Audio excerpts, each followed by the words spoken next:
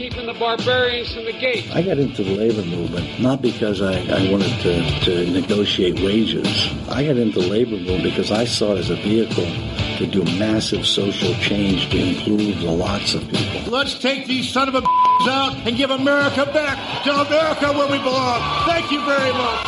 Thank you. As far as I'm concerned, the Tea Party can go straight to hell. I am a real American.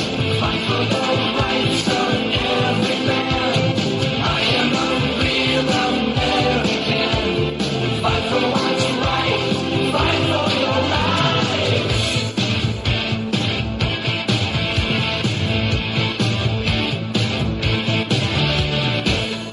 Hey, everybody, welcome back into the show. This is the second hour of Your Defending Fathers with Trucker Randy Bishop here on the Patriot Voice Radio Network. This Hump Day, Wednesday, April 6, 2022 edition. Joining us on the line right now is gubernatorial candidate Garrett Sedano, running for the Republican nomination on August 2nd primary election ballot. Good morning, Garrett. Welcome on into the show. Good morning. Thanks for having us on, Trucker. Well, in full disclosure, I have personally endorsed Garrett Sedano for governor. I will be voting for him. So I wanted to make sure I got that at the top of this interview, Garrett, so everybody knows where I'm coming from. And on Saturday at that Trump rally, a lot of people were saying, Trucker, where's Garrett? Where's Garrett? And I said, I think he had another absolutely attend. He had to go to some other thing. I don't know what it was, but people were asking about you, brother. Oh, absolutely. And that's one thing that people are going to know about me is I'm always going to follow through with my commitments. And several months back,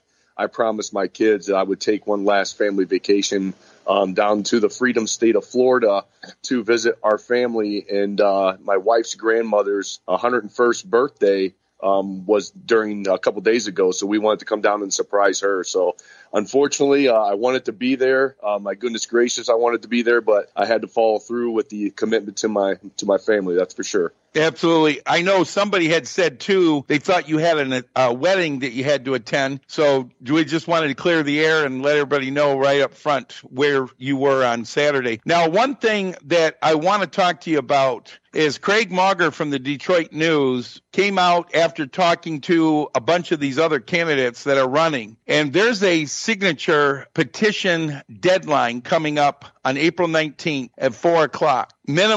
Bare minimum of 15,000, usually like you did, over 20,000 signatures to be able to get on the ballot to be an actual candidate for governor. And I wanted to ask you a question because you turned your signatures in, I believe, on January 19th. You were the first one to do it. Correct. Now, Garrett, we've been told, Secretary of State, I called the Bureau of Elections, people can only sign one petition for one candidate. They can't sign for more than one.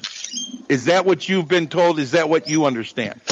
Yeah, that's also correct. You can only sign one ballot petition for one candidate. Now, being that you got yours turned in first, they obviously were all dated prior to January the 19th. What happens if these other candidates secure a signature from one of the people that signed your nominating petition? Does that cancel out that candidate's, or does it cancel out their signature on your list as well? I believe that it cancels out that signature on that ballot. I don't know if it cancels out both of them, but that would be a great question. And that's one of the things that we wanted to make sure that we came well over the 15,000 that is required just in case that happened. And we're still collecting to this day, just to have even more. Okay, now the other question is, and this is the $100,000 question, being that you're the first one, are you going to challenge any of the other candidates? If they squeak in there with 15,012, are you going to challenge those signatures to see if they are in fact got the minimum required? Well, I'm going to have to talk to my team about that. Strategically, if somebody just comes in just well over 15,000, I think it's only fair that you do challenge it to make sure that they're legit.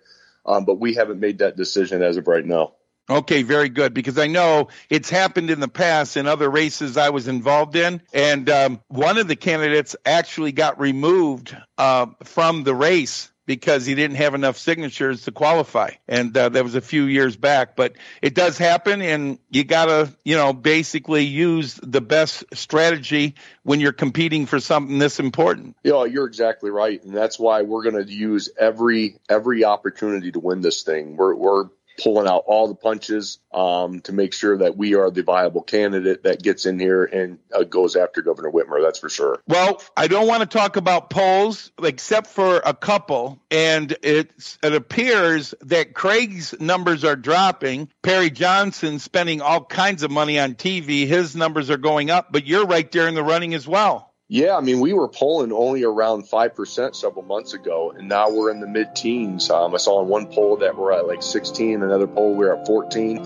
So We're exactly where we need to be. I mean, if you look back when Craig announced, he had such great name recognition that he was polling around 60% almost. And so we knocked him all the way down to 32, 33%, and he continues just to run from the basement. Yep, we're going to hold you over through a short break. I'm Trucker Randy Bishop. He's Garrett Sedano. We'll be right back.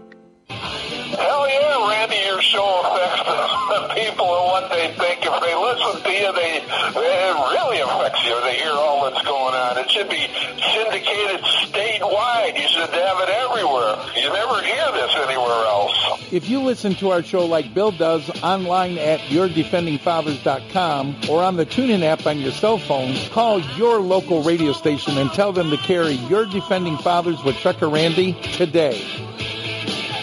Curtis Gunsmith in Petoskey wants to ask you a question. Have you exercised your Second Amendment rights lately? Well, if you haven't, get on over to Curtis Gunsmith in Petoskey and talk to the old gun doctor about purchasing your next firearm, whether that be a concealed carry firearm or maybe an AR-15, perhaps an AK-47, or even just an old lever action. The gun doctor also works on every kind of firearm except maybe an Abrams tank. So you know your baby's in good hands. Curtis Gunsmith. Call 231-838-5571.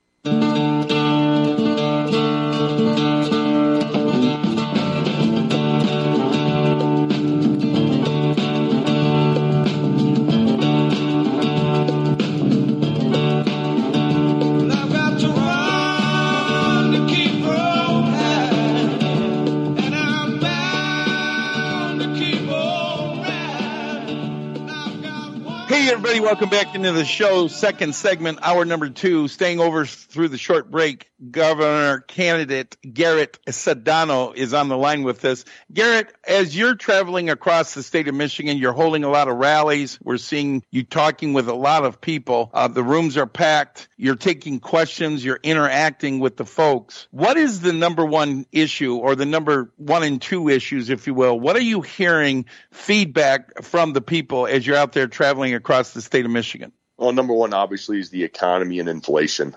That's what everybody's talking about right now. And unfortunately, the state of Michigan, we're in a hole right now. And that's why we need some foresight to bring us out of this, because it's going to get worse, Trucker. And, I'm reading everything that I can right now on how to get a state out of a recession or a depression, because that is where we're heading right now. You can't do what the federal government has been doing right now and not have repercussions with it. So we are getting plans together to start a business revolution. That's what we need in the state of Michigan. There is a mass exodus of people leaving even before the pandemic, and we need to get these businesses and these jobs back. And so that's why I'm the candidate to bring some foresight. And as a business owner, I know what it takes to build something from nothing, and that's what we need and the type of leadership that we need in the state.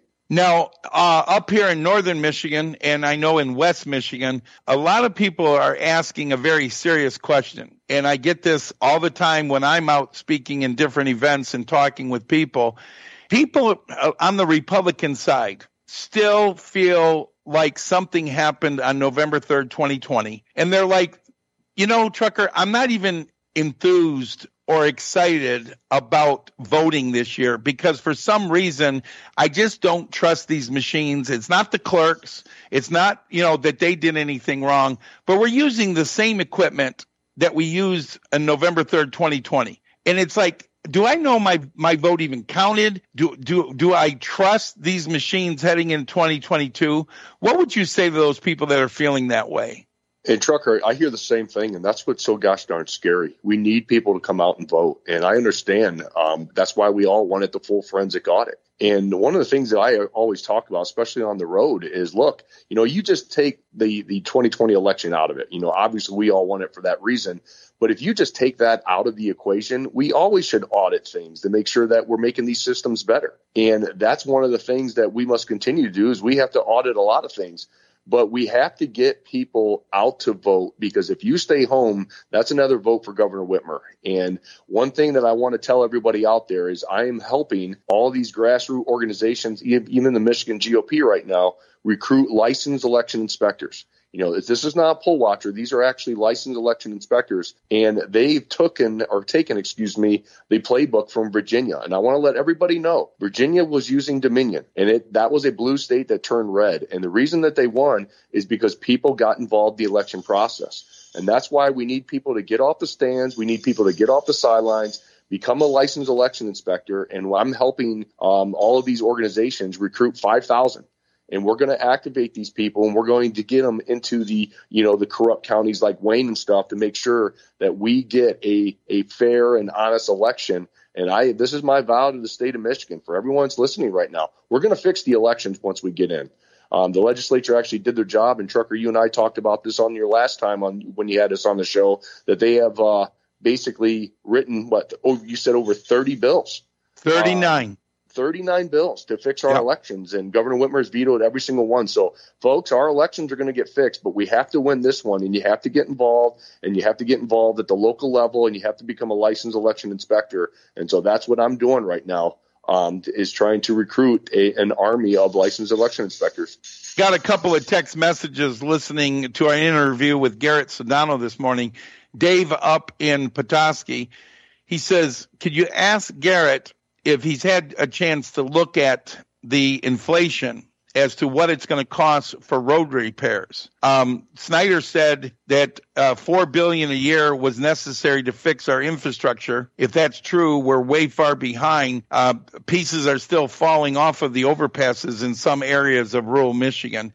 Is there a plan for your budget that you're looking at as far as things like roads and bridges and things like that? Are we going to have to deal with inflation on those budgets, and how do you actually go about calculating all that? Well, you have to. I mean, that's the hardest part, right? Because unfortunately, our Republican-led legislature have raised our budget over the last 3 years, I think by 31 to 33%. And now we have inflation on top of that. And so this is going to hurt us all. But we have to make sure that we're bringing some common sense solutions. And that's the thing with the roads. It just seems like they degrade every several years, don't they, Trucker? I mean, they don't 5 to 7. They don't stay fixed for long. And that's not doing what's right for the long haul, because, even driving down to Florida this time, even feeling that in the gas pumps, the prices of gas that's gone through the roof. I mean, it cost me double than what it used to just travel down to Florida.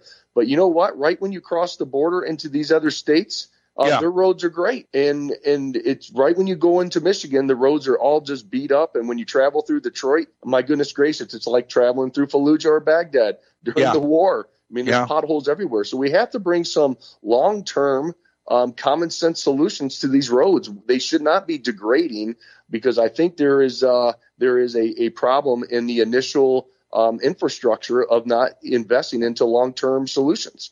Well, Patrick Kolbeck and Dave Agema, who used to be the chair of transportation, they said that they've looked at Oregon. They've looked at even states like Minnesota. They said there's rubberized asphalt. They take tires and they grind them up. It's got rubber and steel belts in them, and that's the way they put it into the asphalt, and it actually makes the asphalt somewhat flexible and reinforced, lasts 20 to 30 years instead of 5 to 7. So MDOT has a job to go back and do every 5 to 7 years. So you're right. There's better solutions that they're just not looking at. Steve wanted to confirm again up in Gatesville. He said that Garrett Sedano, short answer for you on this one, totally supports Michigan becoming a constitutional carry state. 100% correct. Absolutely, I support constitutional carry, and we're going to get it done. Okay. The other things that people are looking at, still car insurance. They passed this package. Many called it a backroom deal with Lee Chatfield, Speaker of the House, Mike Shirkey, Senate Majority Leader, the governor, Blue Cross Blue Shield, 1-800-CALL-SAM. The Bernstein guy was there, and Mayor Mike Duggan from Detroit. And Garrett, has your car insurance gone down? Mine hasn't. No, it has not. And that's one thing that, again, folks, we are all done with these silver spoon politicians. We are done with these elitists. We're done with these backroom deals. And that's why we're such a threat to the establishment in Lansing, because we are going to bring truth and transparency, and we're going to open the books.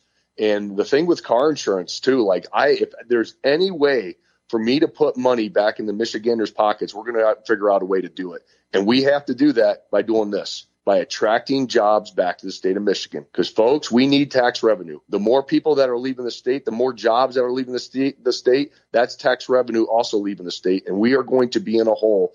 Governor Whitmer is acting like a moderate Republican right now with all this COVID relief money, and she's trying to undo all the damage that she has done to all of us over the past 2 years.